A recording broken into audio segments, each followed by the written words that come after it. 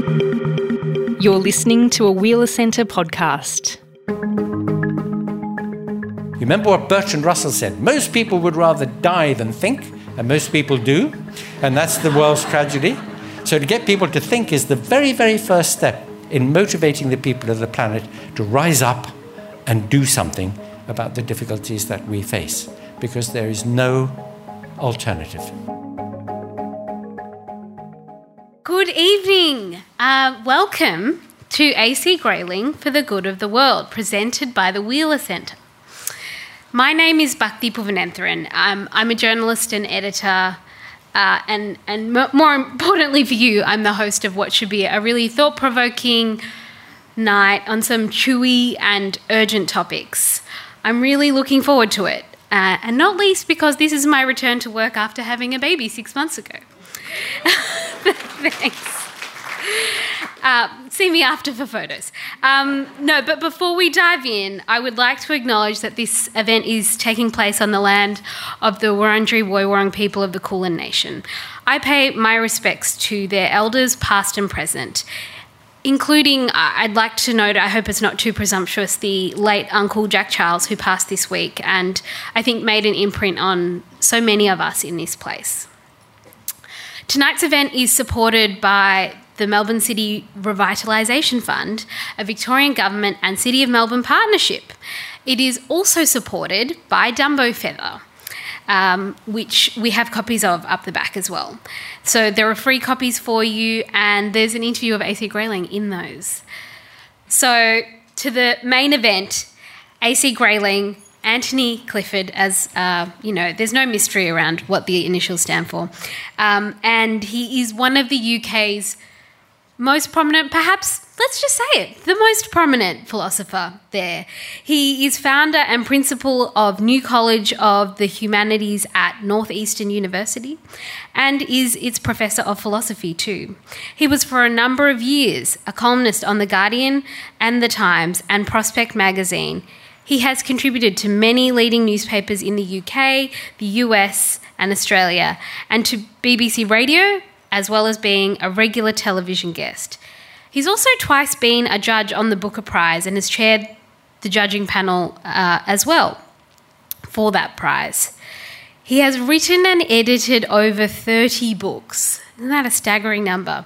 Including the one that we are here tonight to discuss, his most recent publication with Bloomsbury, For the Good of the World, a clarion call for human rights. Please make him welcome, Anthony Clifford Grayling.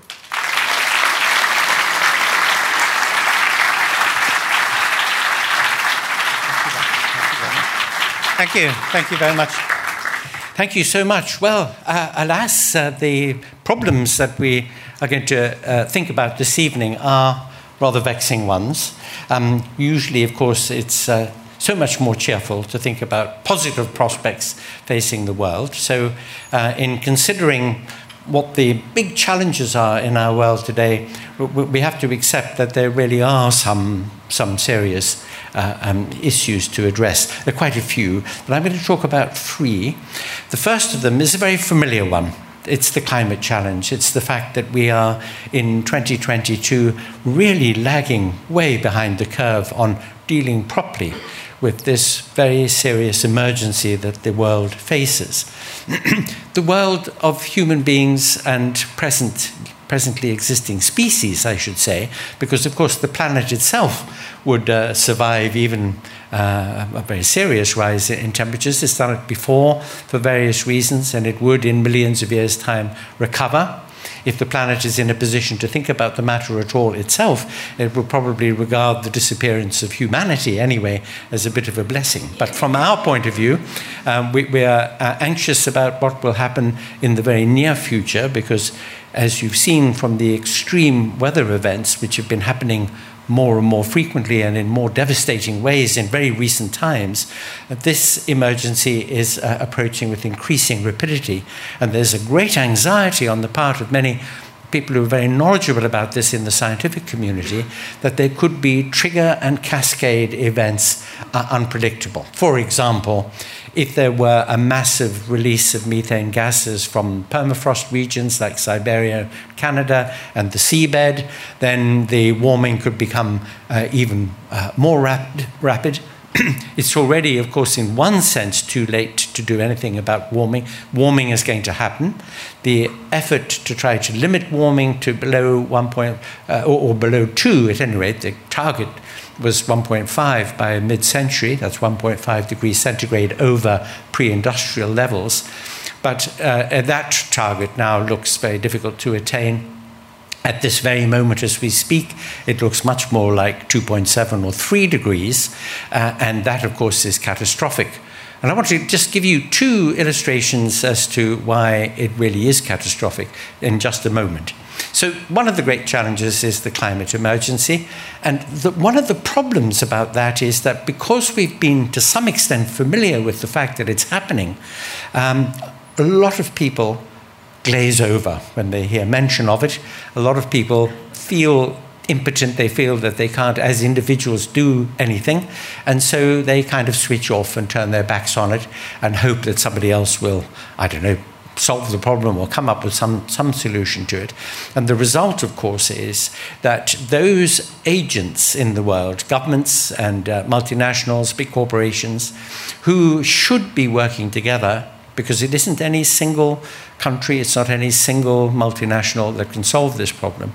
There really does need to be a concerted global endeavor. Indeed, the entire international community getting together on a war footing to try to make a massive switch to renewable energy resources and to think about how to mitigate and adapt to the problems that are already arising because of the warming.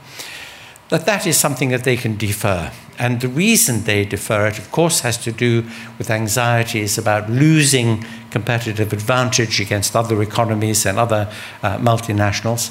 Again, a point I'll come back to in a moment because it is a key, or one of the keys really, to thinking about this problem. So there's the climate emergency, and it is astonishing to me and should be to anybody that it is just this very week, that the United Nations have published a set of suggestions about how we can try to mobilize and engage public opinion and public activity more in an effort to try to get governments and especially the governments of the G20 and perhaps the principal polluters in the G7, really to do something about the difficulty. So we're doing this very, very late on. So I'll come back to that in a second. The second problem that I'd like to talk about is one which is much, much less familiar than the climate problem. Indeed, in some respects, it is entirely unfamiliar, except in patches. And this is the fact that over recent decades, there has been an extraordinarily rapid development in a whole palette of technologies, which are having and are going to have a very, very big impact on us and on our world. We're familiar, of course, with the development of artificial intelligence in so many of the systems that we engage with and which help to run our world, our banks, our energy suppliers, our aeroplanes, even indeed our motor cars, and certainly the phones in our pockets. All of them have AI in them, and their efficacy is a tremendous boon, actually, to us in humanity in so many ways. But there are some aspects of what AI is or could be and is becoming that at very least, prompts the need to do some thinking and discussing of it. There are other technologies, gene editing technologies, brain-chip interfacing technologies, which we have thought very little about. There's been no public conversation about how we are to manage the arrival of these technologies and the effect that they will have on us. Indeed, too little thought has been given to them altogether. And that is something which, because we all think of them in science fiction terms and we think of them as something that will happen in the future, we do need to talk about, because they are here already. We already live in the future without realizing it, and we haven't had a proper discussion of it. And finally, there is the source problem, both for the climate challenge and for the technology challenge, and that is the profound deficit in our world of justice and rights. The fact that the vast majority of people in our world, even indeed in what we think of as advanced liberal democracies around the world, have far too little say over what happens in their lives. That the disconnect between, for example, the fact that 70-80% of people polled about climate issues say, yes, something has got to be done, but the big disconnect between that number and what it is that their governments and their companies are doing about it shows that the public of the world, the people of the planet, are having far too little influence over what's actually happening in the planet. And this is the result of the fact that there is this terrific deficit in justice, in democracy, and in rights enjoyed by the people of the planet. So I'll come back to that point again as well. So let me just speak just a little bit briefly about the climate matter. Again, as I say, to some extent there is familiarity, but that familiarity has bred a kind of willful indifference in many people because of this sense of impotence that we have about it. And I just want to illustrate it by talking about one sort of large-scale problem and one small-scale problem generated by the climate issue. The large-scale problem. Think of this. In recent years, we've seen large refugee movements from the Middle East, from the Syria conflict, for example, and more recently from Ukraine, something like 3 million people displaced in Ukraine and fleeing the country and looking for a place of succor given the invasion by Russia. These are large movements. Millions of people, of course, present a problem to host communities, welcome them and try to look after them, or don't welcome them and have policies which are inimical to people in search of safety and better conditions for themselves and their children. So we see these problems and we see the debates and tensions that arise about refugees in our world today. It has always been, of course, the case with our world that there have been push and pull factors with refugees. So people are pushed away from places of conflict, of drought, of lack of opportunity, pulled by countries of wealth and safety and security, and they're thinking about a better life for their children. So there have always been these sorts of problems. But nothing in comparison to what will happen when sea levels rise and huge numbers of people, because vast hundreds of millions of people live on seashores or in low-lying regions. The whole of Florida will be drowned. Bangladesh will be drowned. Most of the island communities you can think of, the Maldives and others in the Pacific, will be drowned. There are many cities, major cities, very low-lying cities, which will be affected by sea level rises. They include, for example, Sydney and perhaps Melbourne itself, certainly London and others. And when you think of what will happen when that occurs, and it's not just this, it's not just that as sea levels rise, so high tides are like kind of minor tsunami events, perhaps running inland for many miles, salinating the soil, making agriculture impossible, making fresh water supplies difficult because they become brackish. It's not that kind of thing. That kind of thing is happening already. This is when tens of millions, perhaps hundreds of millions of people are displaced from littorals around the world and move into parts of the world which are drier, but maybe already badly affected by climatic conditions inimical there to agriculture and to getting something as simple and necessary as fresh water, already stressed part of the world, into which these massive influxes of refugees come. Well, think of the tensions, think of the conflicts that arise, think of the extraordinary difficulties faced both by the migrant communities and by the communities into which they go. This is a very real prospect. It's already happened, you may know, for example, in the major flooding that happened in Bangladesh about 20-odd years ago, when 20 million people were displaced temporarily. It caused a huge stress on the rest of Bangladesh and on neighboring parts of India. But if that were permanent, think of the difficulty that just that one event would cause. but think of it happening all around the world. And sea level rises are on the way. The sea expands as the climate warms up, and the Greenland and the Antarctic ice shelves are melting at a terrible rate now. You've seen probably satellite imagery of the shrinking of the ice and snow around the world, not just in the North and South Pole, but also on mountains, glaciers. So this is not a fear merely, it's an inevitability. That is why I talked about mitigation and adaptation, getting ready for the movement of huge numbers of people who are displaced by these events. So that's one problem, and it doesn't take very much imagination to see what difficulty there would be. But at the small scale, at the scale of individuals, think of this. In what is sometimes miscalled the global south, that is the developing poorer nations of the world, in Africa, for example, and parts of South Asia, the immediate impact already of serious climate events, severe weather events, and certainly the impact of drought, wildfire, terrible storms, floods, these sorts of events, which are now much, much more frequent and much more devastating, they impact women in those societies far more than they do men. In almost all those societies, women don't learn to swim. In almost all of those societies, the clothing that women wear traditionally will drown them if they get caught in a flood. And they are the ones who look after children, the elderly, the sick. They are the ones who have to provide food for their families. They're the ones who have to get fresh water. If fresh water supplies are polluted or dried up or affected by landslides and floods or drought, they have to go further to look for fresh water, and therefore they are more exposed to danger, to harassment and assault. So they're the ones who are absolutely at the coalface of the difficulties created by climate change.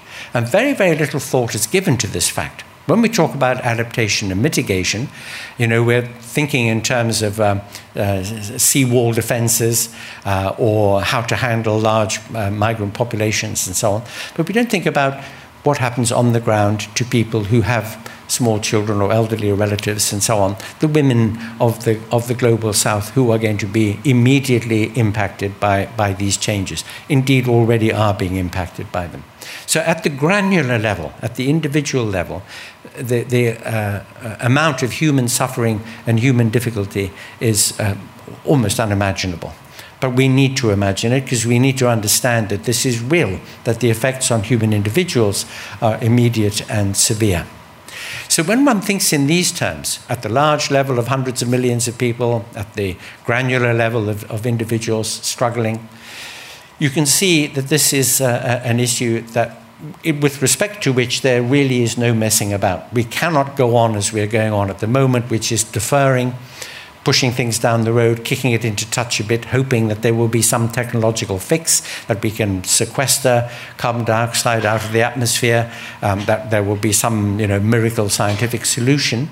At this very moment, the need to try to reduce the impact or prepare for the impact is beyond urgent. It's already so late in the day that it's extraordinary when you think about the fact that governments and corporations are still talking and doing too little. Indeed, in the face of recent events, of the COVID crisis around the world and of the interdiction of energy supplies now as a result of the Ukraine problem in Europe, coal mining, the exploitation of fossil fuel resources, trying to extract more gas and oil, is happening, as if there wasn't a climate emergency, as if instead of doing that, we could really shift resources into trying to increase our supplies of energy from renewables. You sometimes hear it said that what we should do as a world is we should produce less and consume less, and that in fact is not the answer.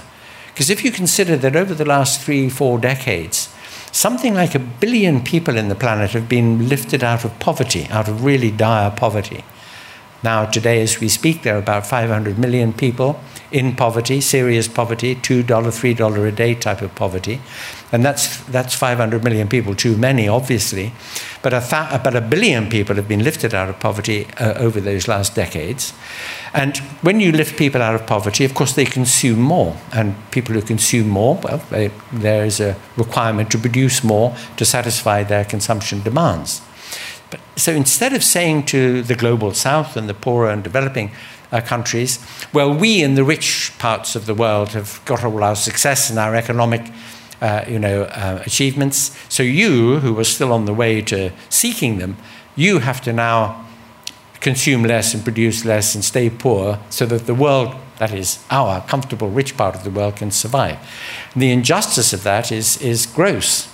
And there's a very justifiable argument on the part of the developing countries that the burdens, as well as the benefits of anything which is done in this field, should be fairly distributed around the world. So instead of looking to reduce consumption and production, what we should do is we should shift to sustainable production and consumption. Don't consume less, just consume the kinds of things that won't do harm or more harm to the planet. And one great example of this is the following.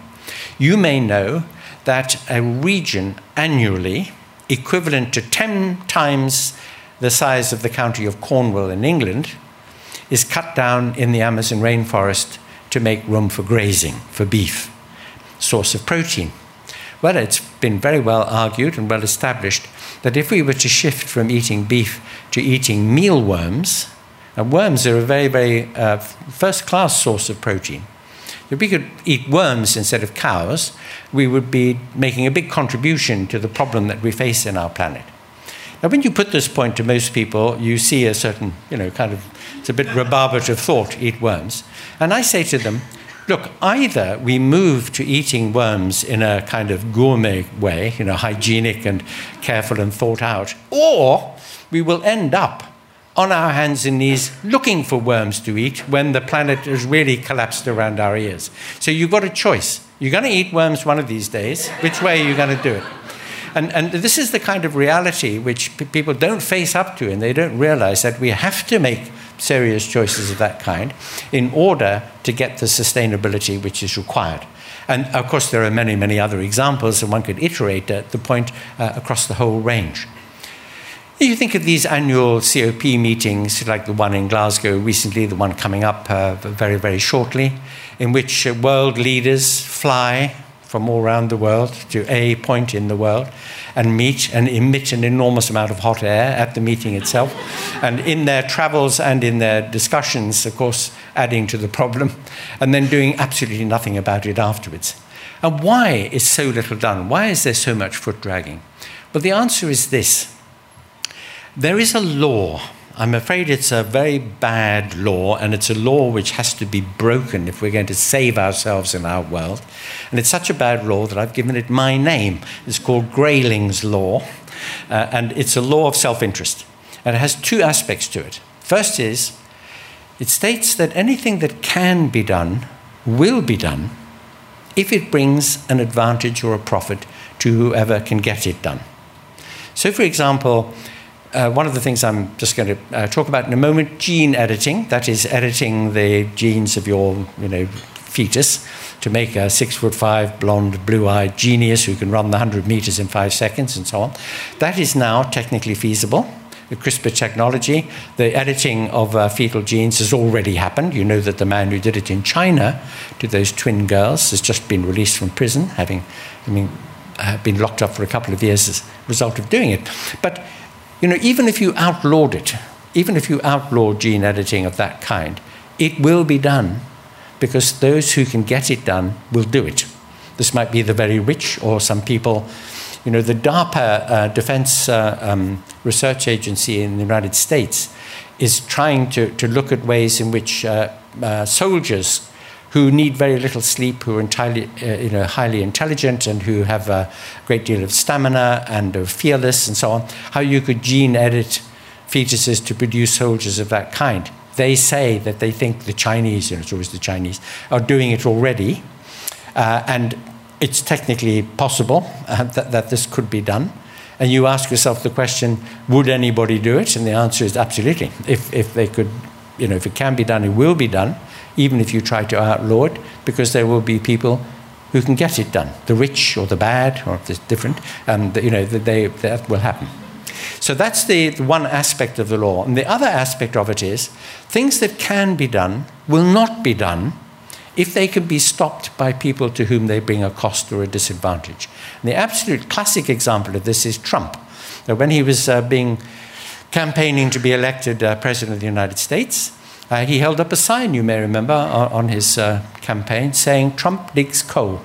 He was supported by the coal mining industry, voted for by coal miners, and so he said he was going to resile the US from the Paris Accords on climate action because he wanted to continue to extract and burn fossil fuels because he didn't want the US economy to be disadvantaged by having to invest in renewables and not make use of its fossil resources. So there you have a perfect example. Something that can be done, that is, we can take some kind of action to minimize the use of fossil fuels, but it won't be done if it can be stopped by anybody who feels that it brings them a cost. Now, that law is a law of self-interest, and it's that law that has to be broken, campaigned against, understood clearly, and treated as a target of activism in order to get the major polluters, the major users of fossil fuels to think instead about moving very, very fast in the direction of renewables. So that's, of course, one could, if we had breakfast organised for tomorrow morning, we could go on and on about the climate challenge, but I think what one can see that it is a very, very serious problem. Let us look now at the technology. So I've already mentioned that it's not science fiction, that we can edit genes, and we can edit them in order to produce people that we want to produce. If you were reading Aldous Huxley's Brave New World in bed last night, you will remember that he says there is a potential he was thinking in terms of eugenics, but now the technical feasibility of the CRISPR technology is that you could produce two subspecies of humans, the sort of aristocratic ones, the ones that are selectively bred to be superior, and then all the ones who are just the drones, who do the work and so on. This is the vision considered in Brave New World, and it is now technically possible, and because it is, it's going to happen. There are going to be people who will be genetically engineered. The whole project of what's called transhumanism, which actually envisages the incorporation of hard, dry technology into the human body to enhance human beings. Well, of course, that in some sense, with hips and hearing aids and so on, has already been going on for a long time and will be developed further, obviously. But the gene editing of human beings, now a feasibility, a practicality, will almost certainly, on the basis of that law of self-interest, happen more and more, and it introduces questions which we should at very least debate. Do we want this to happen? Do we want to keep our bad teeth and our short lifespans and so on, or not? And why would we want to? How would we manage it? How could we manage it in a way which is equitable across humanity? Do we want to see emerge a sort of Aldous Huxley possibility? But nobody is discussing it yet properly, and yet it is something that should be discussed. That's one example. Here's another, brain-chip interfacing. It's already happening. So, to introduce a chip into the brain which helps to control or helps with Parkinson's disease or epilepsy or traumatic memory or terrible depression, this is already practical and feasible and happening. But notice this, that if you could introduce a chip into the brain and by its means help to control traumatic memories, then just drop the adjective traumatic. It can control memories. You might not want people to remember something that the government did, and if you had enough chips in enough people, you could efface that memory maybe, or control it, maybe introduce a memory. All sounds very spooky, sounds very science fiction, but it is not without the bounds of possibility and practicality right now. The same with mood, changing people's mood, being able to control it in some way. Well, this already happens, of course. Television news and the kind of foods that people eat, already have built into them ways of modifying and manipulating mood. But brain chip technology would be a much more effective and direct way of doing it. And once again, maybe we would all like to be cheerful all the time if the government were beaming something into our brain chips to help us do it. But at least we need to discuss it. Do we want it? And to what extent do we want it? How would it work? What effects would it have? What would we be like and our society be like if this really became a thing? Because it is already a thing. Think about AI. So we would all rather have our brains operated on, if we needed to have them operated on, by an AI-controlled robot, which is incredibly precise and accurate in its every movement and able to identify just those structures that need to be excised and will do no damage to other parts of the brain, rather than your brain surgeon who just quarreled with her husband last night and she had too much to drink and her hand is shaking and so on. She said, give me the robot any day. Okay, so we can see the advantages that AI can have in positive respects. And indeed, in many, many respects, of course, the AI systems already bring great advantages to us because, as I said earlier, they help to manage many aspects of our lives. But think about this. Over the last several decades, there have been hundreds of millions of dollars invested in the development of what are called LAWS, L-A-W-S, which stands for Lethal Autonomous Weapons Systems, controlled not by people, not by human beings, not by military personnel, but by the AI programmed into them. Now, of course, you're all familiar with the drones that have flown over Afghanistan and so on in recent conflicts there. And you know that they are flown by pilots in Nevada. The great advantage of them is the tremendous amount of weaponry they carry, the precision of those weapons and the cameras and so on, and the fact that there's no body bag problem because there's no human being on the unmanned aircraft, obviously by definition. So if one is shot down, well, the pilot is safely in the Nevada desert. Those weapon systems, the drones, are called human-in-the-loop systems because a human being is actually operating them. Already in service in the NATO navies, so US, UK, France, other NATO navies, there's the so-called Sea-Wiz defense system, which is an anti-missile defense system on board ships, which monitors the skies, and if a hostile missile is coming towards the ship, it recognizes it and immediately responds and blows the missile out of the sky. Very similar to the Iron Dome defense system used by the Israeli Defense Force to defend against rockets coming in from Gaza. Completely automatic. But this system is monitored by somebody. So some human being is monitoring the activity of this system, just in case it's your Virgin Australia holiday plane heading to Bali and it's off course.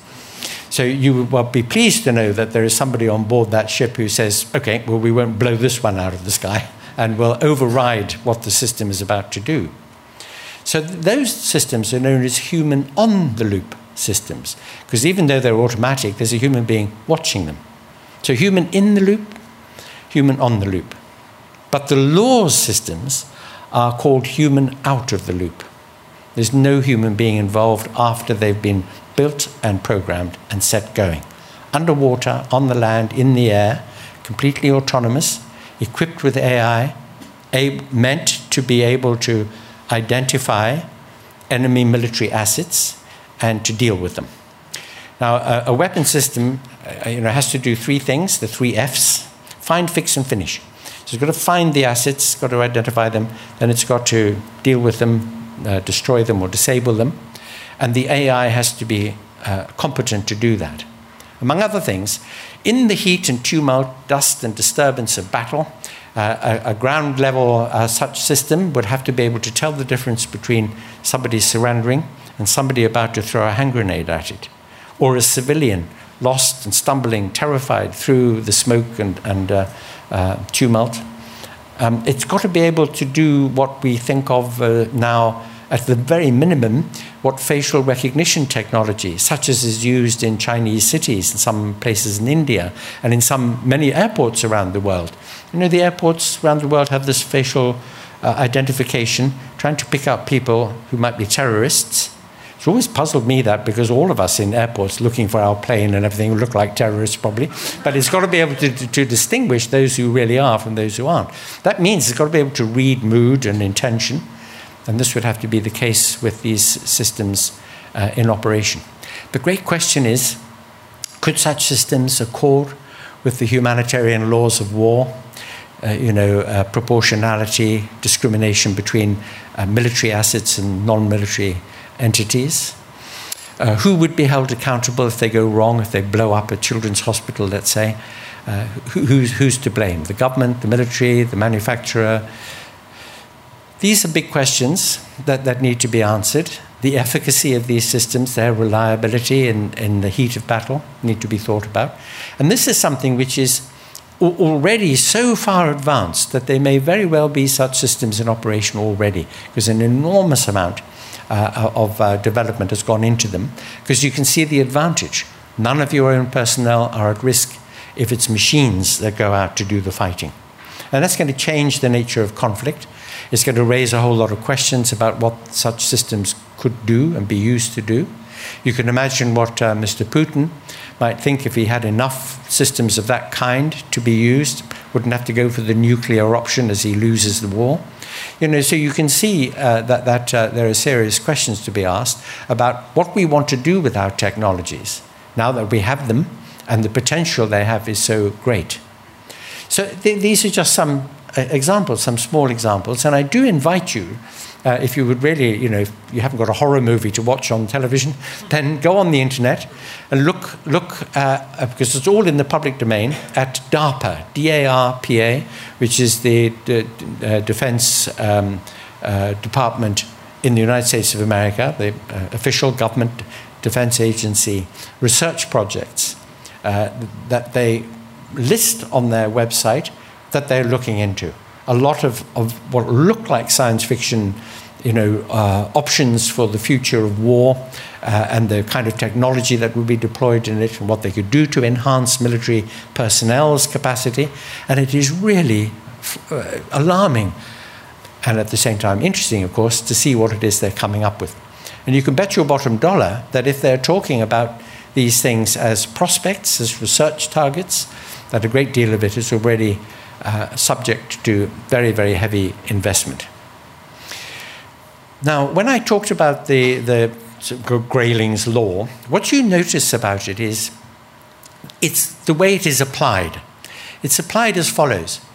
No individual economy, no individual nation state is going to want to fall behind in the competition with others. So you might go to your government and say, don't develop these weapons. These weapon systems could really get out of control and do a huge amount of damage. This really alters the nature, the degree, the intensity of conflict. Don't do it. Well, the government, if they're honest, are going to say, but we agree with you. I mean, this is horrible. But if we don't have it, other people will have it. We've got to keep going in order to try to maintain some kind of competitive equivalence with other agencies or be better than them. After all, if you look at the history of conflict, it's the people with the technology and the resources that win in the end, and so people are not going to want to fall behind.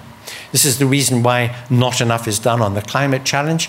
Governments drag their feet a little bit because they don't want to pay the cost of being at a disadvantage with other economies who don't drag their feet. In the weapons field, no major weapons manufacturing country thinks that it can risk falling behind. This is why the nuclear weapons problem remains in our world. So governments and big corporations also are thinking about their responsibility to their shareholders. Their bottom line is they have to make a profit. They've got to send out dividends. And so they have to think about that. Their major stakeholders are their shareholders, so they've got to think about how they serve them better rather than, look at the effects, the longer-term effects of what their activity might bring in. And indeed, it's the case over the last 200 years that everything we can think of in terms of industry, in terms of conflict, right across the range, what's damaged our environment, what's put our human societies at risk and under stress in competition and conflict, all come from this great motive not to fall behind, not to allow others to gain an advantage over us. So who's doing that thinking? Well, is it the people on the planet? Is it the voices of all in our world, concerned about conflict, concerned about what's happening to our environment, concerned about their survivability, their communities? No, far too little influence is held by we, the people of the planet, over those who make the decisions and do these things. And this is why, so now I come to the, as it were, final chapter of this disquisition. This is why when we look for what a solution might be, and there is a solution, which I will say straight away is possible, but unlikely, unfortunately. I think nature is going to be taking our decisions for us, on the worms front and so forth, as I said earlier. But it is possible. And it is not what you think about dealing with the climate challenge head-on, which is necessary, dealing with the way our technologies in a whole menu of ways are raising serious questions that we should think about. But it's to some extent sort of, in the corner of the eye, off in left field. And to give you an example, for a very long time I've been a representative at the United Nations Human Rights Council for the Ethical and Humanist International Association. And back in the 1990s, a very important report was published by the UN on a day that I happened to be there in Geneva, and so I read it when it was fresh off the press, and I was absolutely bowled over by it, by the effect that it had on me, because this report was about the result of elementary education, just elementary education, enough to read, write, add and subtract, on women in Africa. That if they had basic literacy and numeracy, it altered their lives dramatically. They tended to have fewer children. Their children tended to have higher educational attainment than themselves. They could, for example, own property rather than be property, be the property of husbands and fathers. And it gave them greater autonomy and control over their lives. And it was like a sort of magic dust in a way, a little bit of education, a magic dust. So I thought, oh, terrific, I'm going to found a school for girls in Africa somewhere, just to be one little pixel, one little contribution to this. And no less a person than Ayaan Hirsi Ali, whom you may have heard of. She was a refugee who became an MP in the Netherlands, now lives in North America. She said to me, under no circumstances should you start a school just for girls. It must be a co-educational school because the girls get such a lot of trouble from the boys and men in their community, so it must be co-educational. She said, if you are keen to contribute to a girls' education in Africa, the solution, the absolute key for that is to ensure that any school has a lavatory with a door. That is the solution to girls' education in Africa. Now, that would never have occurred to me in a million years, but as soon as she mentioned it, I saw why, which is that if girls can't look after their personal hygiene when they reach puberty, they can't go to school. So a lavatory with a door is an essential. Now, that's something so unexpected. Then you think, that little key, that little pinch point factor is transformative. Well, we have a little school in Sierra Leone, very small, out in a rural area. Now, I have taught and graduated hundreds and hundreds and hundreds of university undergraduates and master's students and PhD students and so on. But the two of whom I'm most proud are the first two people we graduated from that little school in Africa. Just think. Now, in fact, the prime mover of that school is the writer Aminata Forna, who is herself from Sierra Leone, and it is really thanks to her knowledge of the country and so on that was made possible. But it was a marvelous moment to hear about that, because recognizing the left field solution, what was the important factor in a way. Well, what is the left field solution for us? Well, you can sum it up in one word, although in fact it's a complicated story, because of course it's too big a word and too complex a word for people to understand immediately what we mean. But the one word solution is democracy. And by it I mean citizen democracy. The possibility of citizenries to be, if they could be, well-informed and collectively motivated to have an impact on what their governments do, so that their governments will act in their interests, instead of thinking that governments govern people, that they serve their people. And that to serve their people means, since our world is an indivisible entity, that they have to work with other governments in the interests of all the people of the planet. So that here is the slightly utopian idea that if what the people of our planet can be helped to understand and recognize, and then can be encouraged to work together to have that kind of influence through means of deliberative democracy, citizens' assemblies, genuinely proportional representation in the formation of legislatures, and therefore having, a sensible, grown-up impact on what individual governments do. In the case of this happening to all individual governments, then those individual governments would work together, even if it was just the governments of the G20 or even just the G7, because they could have an enormous impact on what happens on the climate matter and on the technology matter, trying to find ways of making good use of our technological expertise now and thinking seriously about potential malign uses of them. Then we could make a difference in our world. But as I said earlier, it's possible that could happen if people woke up and did this, but it's unlikely, unfortunately. The great problem, of course, is motivating people and informing people and getting them to do this thing, which is to think seriously about the problem and to take action. Personally, I have a great deal of admiration for those activists. People like Greta Thunberg, who is a marvelous individual. I'm an admirer. I know a lot of people are not, of Extinction Rebellion. I think they do. The fact that they really alert people to the serious emergency we're facing, and they do it by direct action, is something to honor, because they really do feel the pressure of the problem.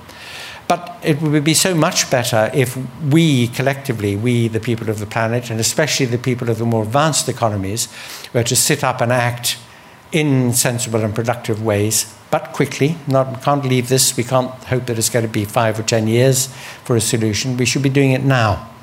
And by the way, go online, look at the UN guide that just published this week on how individuals and communities and citizens groups can have an impact. And put that to work, make it happen. Those of you who are here tonight, of course, don't need to be persuaded. You are, I'm singing to the choir here. So it's the people you encounter in the supermarket, in the street, in your workplaces, in the pub, to whom, if one could capture at least one other person or a couple of other people in the course of talking to them about these matters, informing and alerting them, that little pixels of contribution can be added to the overall picture that needs to be drawn about what we do in our world. And every little such pixel will help. We may think that the trends, both climate warming, in the development and application of technologies, are beyond not just our individual potential, but even beyond our communities, even beyond our nation state. We may think that. But to think it is very defeatist. To think it is to give up too soon. As our acting Lord Mayor has said, quite rightly, hope must never be given up. We've got to keep trying to the very, very last minute. We've got to keep trying.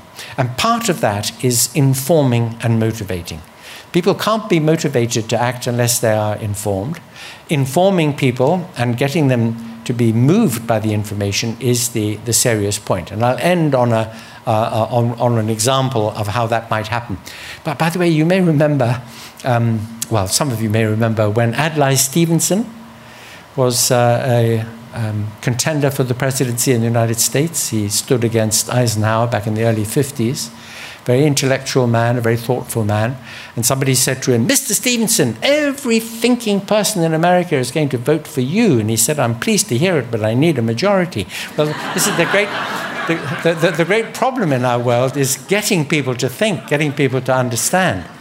And getting people to think, moving them to really understand, involves jolting them into doing so. So I want to give you an example of how, if you can construct the narrative or you can find a way of presenting this to people, it can be helped. So this is the example.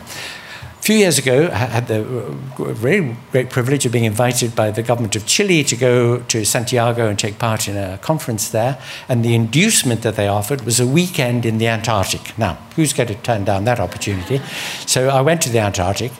If you've ever stood in a field of snow, you've been in the Antarctic, okay? But anyway, so I was there in the Antarctic with a really, really interesting individual, sadly no longer with us, a man called Arjen Hoekstra, who is a leading thinker and activist in the...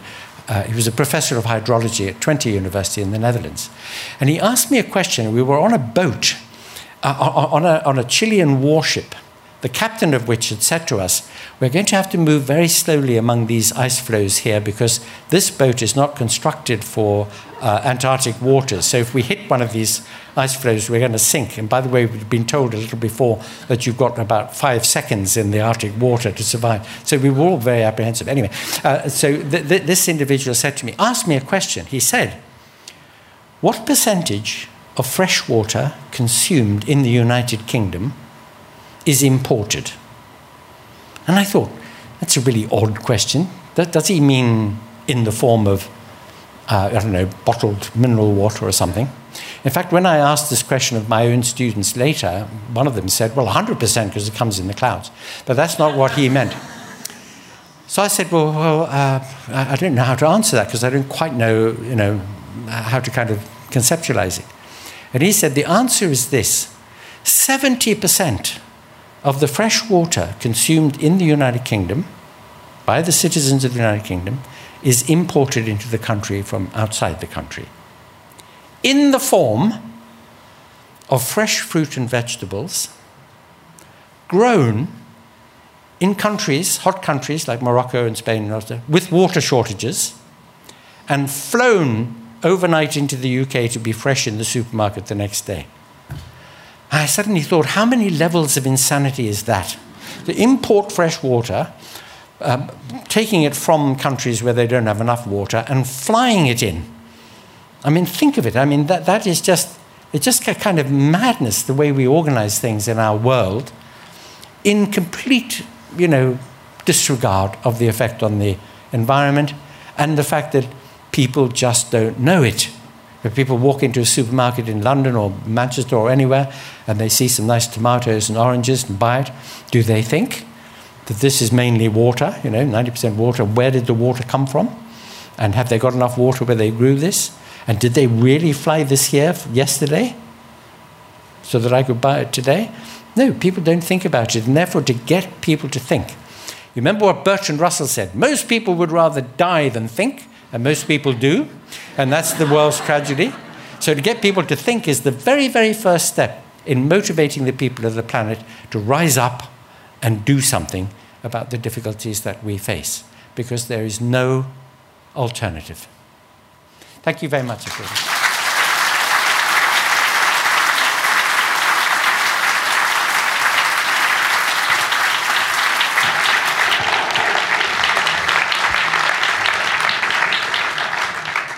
Thank you, Anthony, and thank you all for that. I am stunned by that last anecdote, and I certainly will not walk into the supermarket and think about anything the same ever again. Mm-hmm. Thank you. I will ask a couple of questions now to give you all a moment to see if there's something that you'd like to ask AC Grayling after that such an expansive and thought-provoking talk. So I'll get us started. I know that as you hold so many roles, but as an ethicist for the UN, you're so used to pulling together these kind of wide perspectives. You're pulling together so many different topics. Why did these two topics come together for you as the inspiration for this book? Well, I think because each of them is so salient as a problem in our world today. I mean, I don't think anybody can dispute the fact that the climate challenge is an imminent danger. I mean, it really is an emergency now. And we've talked about this and talked about this. It's been known, since the 1820s that carbon dioxide equivalent emissions into the atmosphere would have this effect over the long term. Been understood for a long time. The idea of the greenhouse effect was clearly identified and understood, even within the fossil fuel industries as far back as the 1960s and 70s, and nothing is done. Extraordinarily, the first big real international climate conference, which was Kyoto in 1997, I was actually there on the day, and there they all were. Al Gore was there from the US. They were all talking about the damage to the climate, and the air over Kyoto was full of helicopters all day long, just polluting. And so it was double pollution, all the talk as well. And the amount of, the percentage of emissions doubled after Kyoto. I mean, it's extraordinary that it just kept on getting worse and worse and worse. So it's now beyond an emergency. And we're just think about the wildfires, think about the floods, the droughts. Think about the fact that every year, all the plant and animal species on our planet, and very many of them are now under serious threat, including ourselves. But all plant and animal species are having to migrate 1 kilometre a year towards the North Pole if they're in the Northern Hemisphere, towards the South Pole if they're in the Southern Hemisphere, in order to be in the same ecological niche, the same climate conditions for which they are adapted. As the tropics become more severely affected by drought and flood and wildfire, so they become less and less habitable, certainly less and less cultivable. We're thinking about the fact that tropical diseases will be suffered by people in Scotland and Iceland and Greenland, within before the end of this century, as mosquitoes, rats, other entities become more habituated to the warmer parts of the world. It really is a disaster that's unfolding right under our noses now, and therefore people have to wake up. So that's one. Technology. Everybody in this room has embraced technology with enthusiasm. Everybody in this room has got a phone in their pocket, a device, now with more computing power, as we all know, than the chaps who went to the moon back in 1969. Amazing, we love it. And you all think you didn't pay a penny piece, not a single cent for your email, your WhatsApp, your TikTok, your whatever you have. You think it's all free, don't you? Pay for it every time you open that device. You pay with your personal information. And masses of personal information are being analyzed, big data, profiling of individuals and groups being used by advertisers, political parties. We've sold our privacy. We've stripped ourselves naked to the view of any public or private agency that wants to have a look at us. And we have, and therefore, the world has changed in that kind of respect. And that's just one example. It needn't be a malevolent or malign example, but it could be, of course. I think the Trump election and the Brexit referendum were examples of manipulation of that kind of data. But you could see ways in which the benefits could be counterbalanced or even outweighed by some of the disbenefits that will result from the enormous control that knowledge of how to work those technologies could have on the populations of the world. So these two problems just stick out as serious issues for us to think about, talk about, and do something about. I mean, there are certainly other problems. But and move as well. Yes. I wanted to move to the concept of global cooperation. I know that the Brexit topic is one that you're very passionate about and that you're involved in trying to unpick the UK from that referendum. How has that shaped your view of multinational agreement? Well, the European Union has, for all its flaws and difficulties, it's a work in progress. It needs reform. It needs a lot of development. But for all that, it is a marvellous, in its way, magnificent example of what can happen when a group of nations come together and say, after hundreds of years of conflict and division and the dreadful things that happened in the First and Second World Wars, no more. We're going to work together. This is a great project for peace, for progress, for sharing, for cooperation. And it has been a model actually. Think about it. ASEAN, the African nations, the South American nations, all trying to replicate some aspects of the EU. The need for international cooperation, mainly, of course, in the case of those other bodies, they're about economic cooperation only. But human progress on human rights, progress on participation of populations in the political process, all those things are front and center in the EU example. And the world is no longer... It's just no longer a place for nationalism and division and separation and conflict. It's no longer a place for irredentism of the kind that we see in Putin and in China. It's a place for international comity, people getting together, working together, not necessarily overriding national identities or local cultures. I mean, the EU certainly hasn't effaced the difference between the French and the Germans and the Italians and so on. Those cultures still flourish terrifically, and yet they're able to work together. Back in the 18th century, Tom Paine said, if you want to stop war between countries, make them so intimately connected to one another through trade that they cannot go to war with one another without tremendous damage to their economies. The same was said by Cobden and Bright, the famous free traders of the 19th century.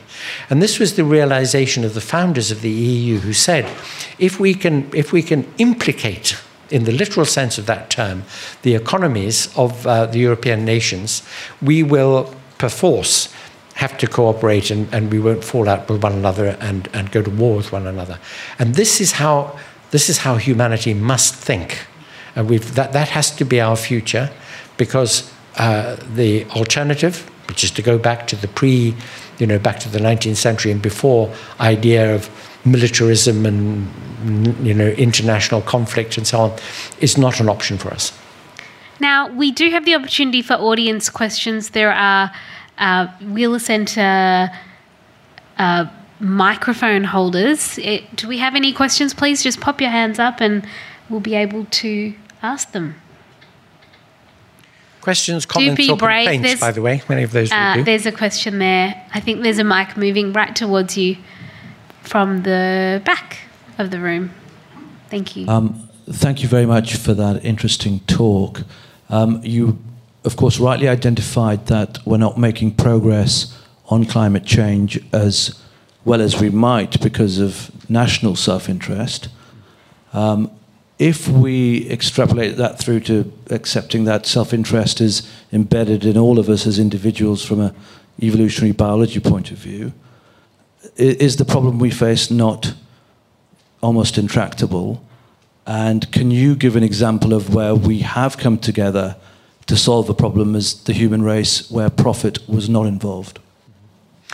Okay, well, it's an interesting question and a complicated answer coming up. It's just, typical philosophical answer, yes and no kind of answer, which is that you're right that self-interest and individualism, and particularly interest in our own close kin and our own tribe and our own locality, tends to weigh a great deal with us.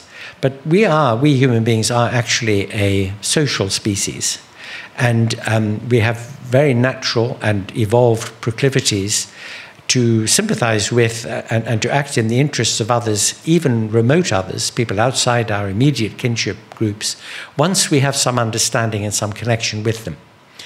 The example that one might cite in this is, do you remember the YouTube thing about that basketball player in America a couple of years ago who was hit on the side of the head by a basketball and one of his eyes popped out and dangled on his cheek at the end of his optic nerve? Now, when I cite this, you hear a murmur of horror in the audience because they sympathize with what happened.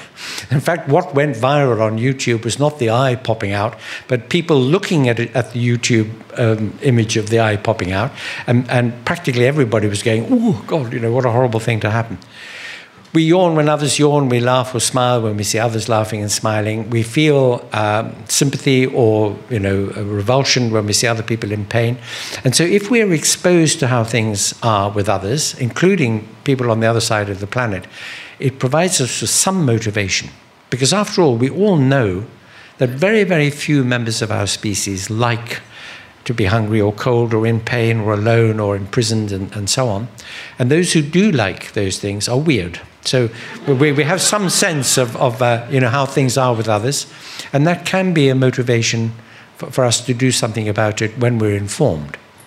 The philosophers among you will notice that this is a repudiation of Hume's claim that a descriptive understanding of anything is never a ground for how we act.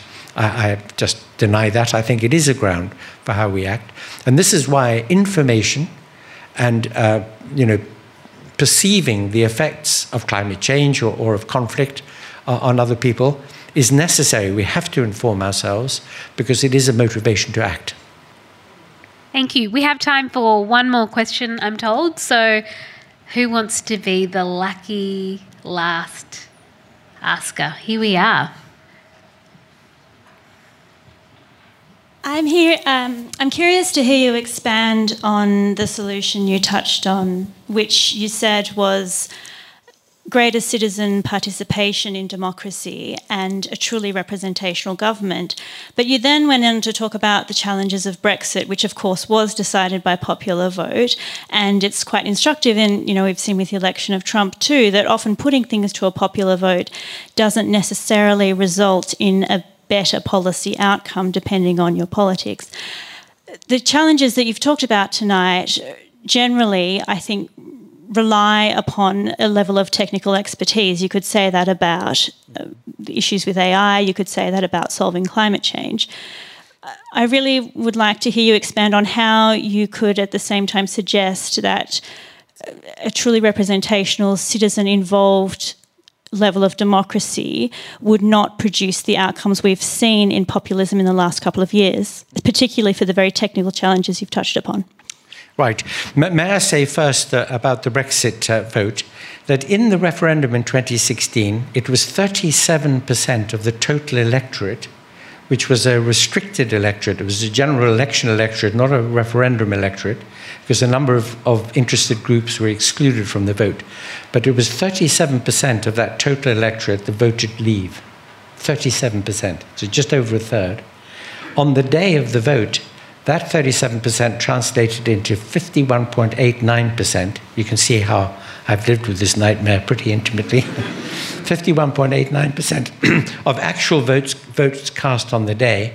And there were a number of reasons why this is so. Firstly, that 37% was very, very varied in its motivation for voting leave. And not all of them expected that there would be a leave result.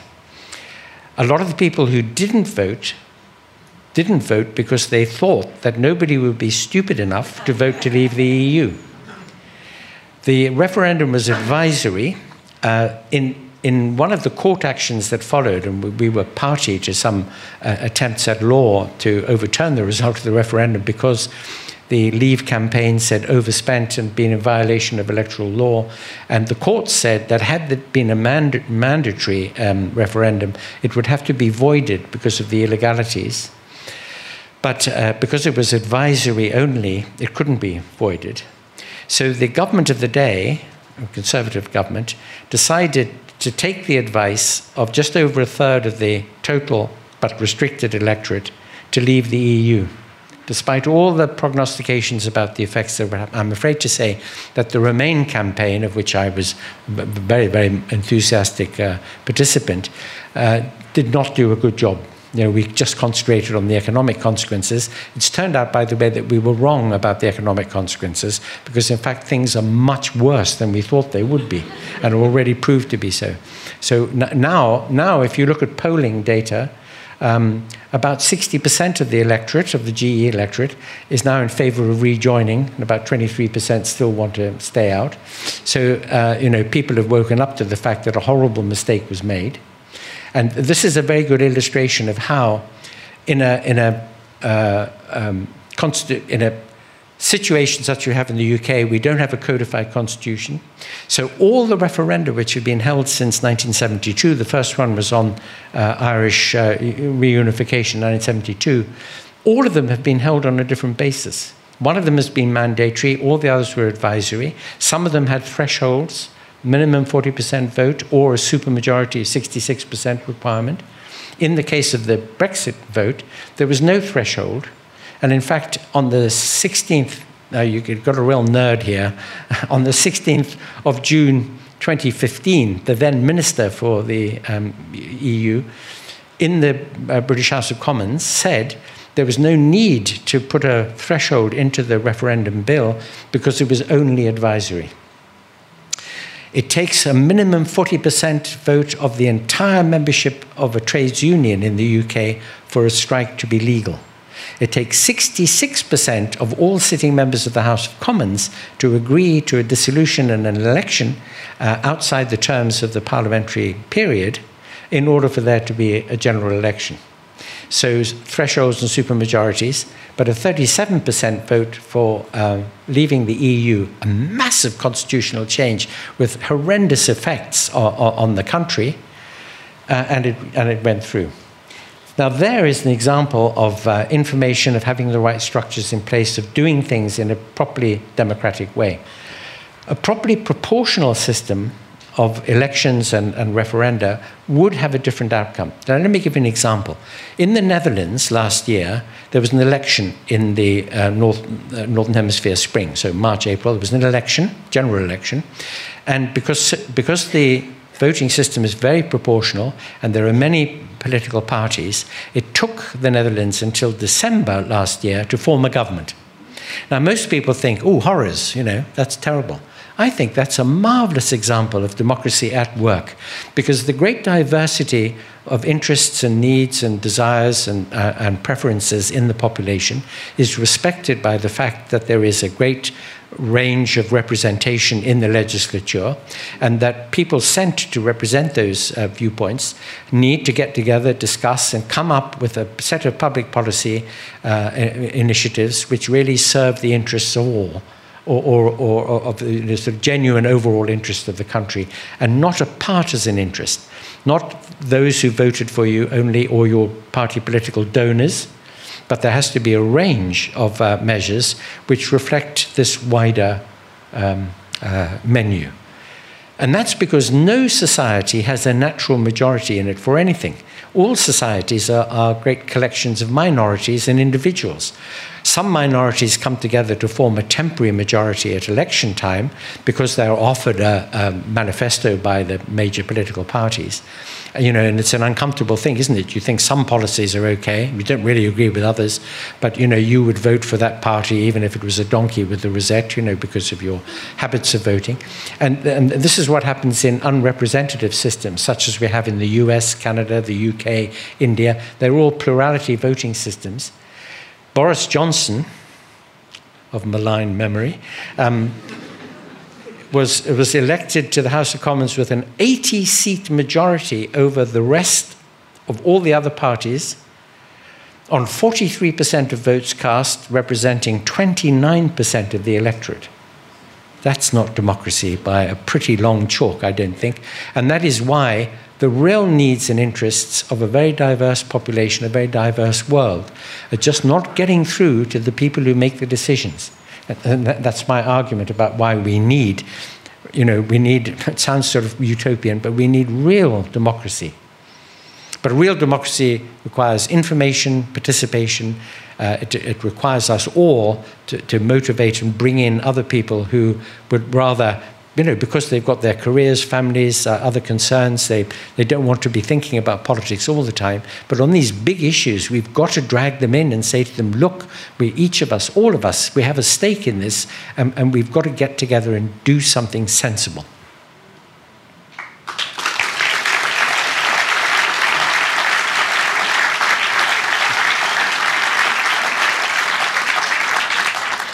Thank you, Anthony. I don't know about you, but I've certainly been thinking about the rise of the climate independence in our most recent election, and perhaps the Australian public has, more in agreement with this book than we may think. I really want to thank you for everything tonight. It's such a pleasure to encounter such a vast intellect, so much warmth and such clarity for what we need to do next. Thank you all, and thank you, Anthony. Thank you. You've been listening to Bhakti Puvanantharan in conversation with AC Grayling. This event took place on September 15th, 2022 at Melbourne City Conference Centre. The Wheeler Centre podcast is produced on the lands of the Wurundjeri and Woiwurrung people of the Kulin Nation.